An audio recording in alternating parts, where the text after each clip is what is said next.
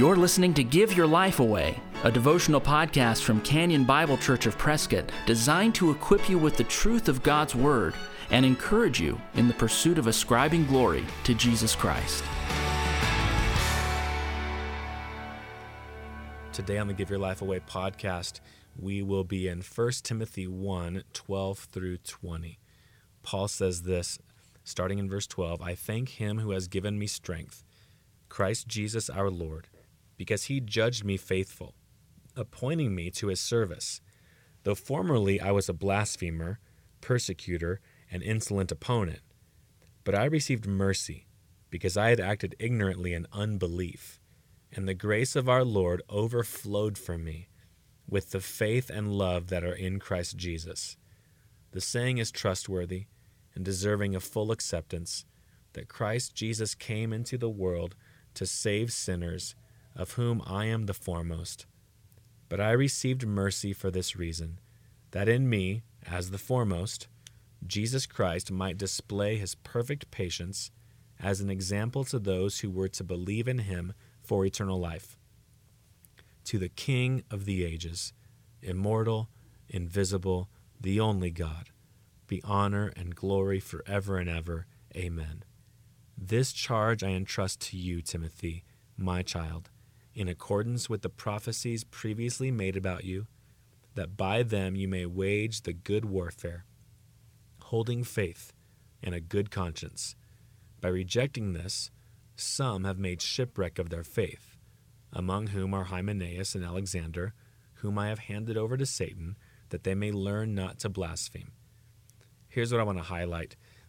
This passage is so rich with truth about what Christ has done. I love where Paul says, reflecting back on his own life, he says, I received mercy. Obviously that's from God, from Christ. I received mercy because I had acted ignorantly in unbelief, and the grace of our Lord overflowed for me. I love that adjective, overflowed, or verb, I should say, overflowed for me with the faith and love that are in Christ Jesus. Paul is relishing in who Christ is. Christ is merciful. He's gracious. His grace overflows for him. He receives the gift of faith and love that are in Christ Jesus. I mean, he's just praising the Lord. And then he breaks out into that hymn of praise to the King of ages, immortal, invisible, the only God, be honor and glory forever and ever. I want you to notice that when you think deeply of the salvation of Christ, you will then praise greatly. You think deeply of salvation, you will praise greatly the God of salvation. This is a beautiful passage. But I want to make this point today as I close the podcast for the day. Paul says, the saying is trustworthy and deserving of full acceptance, that Christ Jesus came into the world to save sinners, of whom I am the foremost. I think that in today's day and age, we live in a therapeutic culture, this culture of where we are always talking about healing and negatively abuse, positively comfort, negatively wrongs that happen to us. We are people that loves ourselves and wants to be healed. Now, some of those things are not bad things. Nothing wrong with wanting to be healed.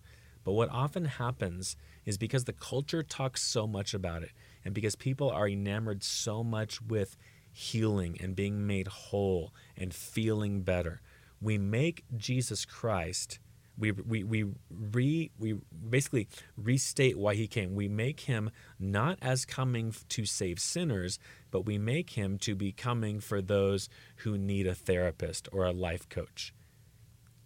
If you listen to some Christian songs on the radio, it seems that Jesus is more a therapist who can cure you than a Lord who saves you from your own sin.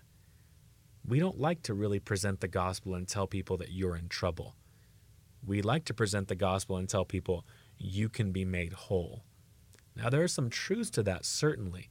But here, we learn that Christ Jesus came into the world for the primary purpose of saving sinners. Saving sinners. I've heard songs recently that talk about salvation basically in terms of how God can save you for how people mistreat you. So there are actual lyrics about God saving you, God sending Jesus to basically keep you from the people who have said mean things about you or treated you bad in the past. That's not why Jesus was sent to me. That's not why Jesus is sent to anybody. Jesus Christ was sent to me because I was a sinner, and he confronted me in my sin, warned me of the consequences, and showed me that rather than be my judge, he has come to be my Savior and Lord.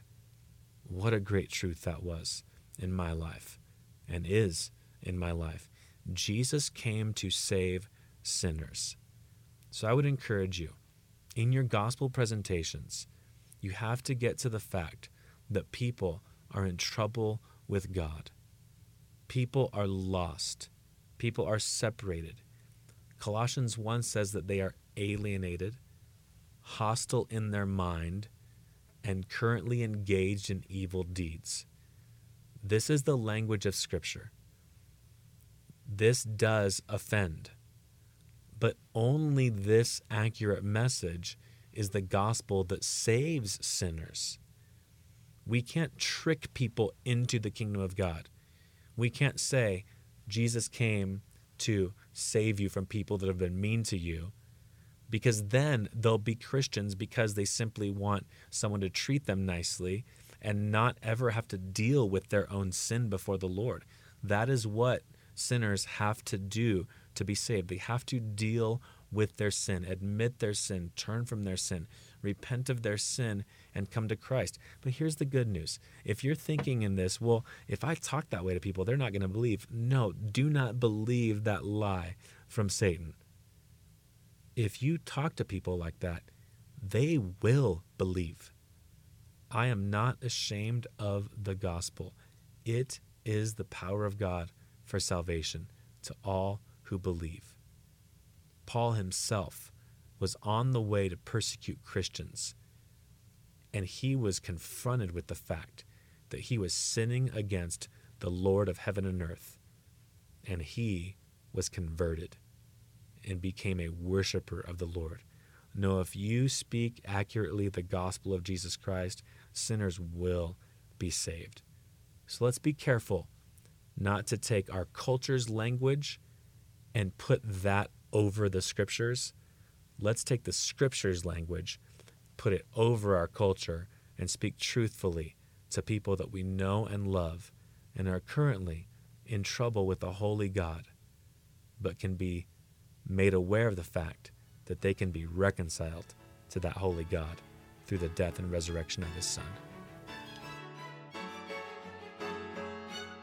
If you've been encouraged by the Give Your Life Away podcast, please share it with a friend. And if you'd like to get in touch with us, you'll find us online at canyonprescott.org. Thanks for listening. Join us next time for Give Your Life Away. We are alive.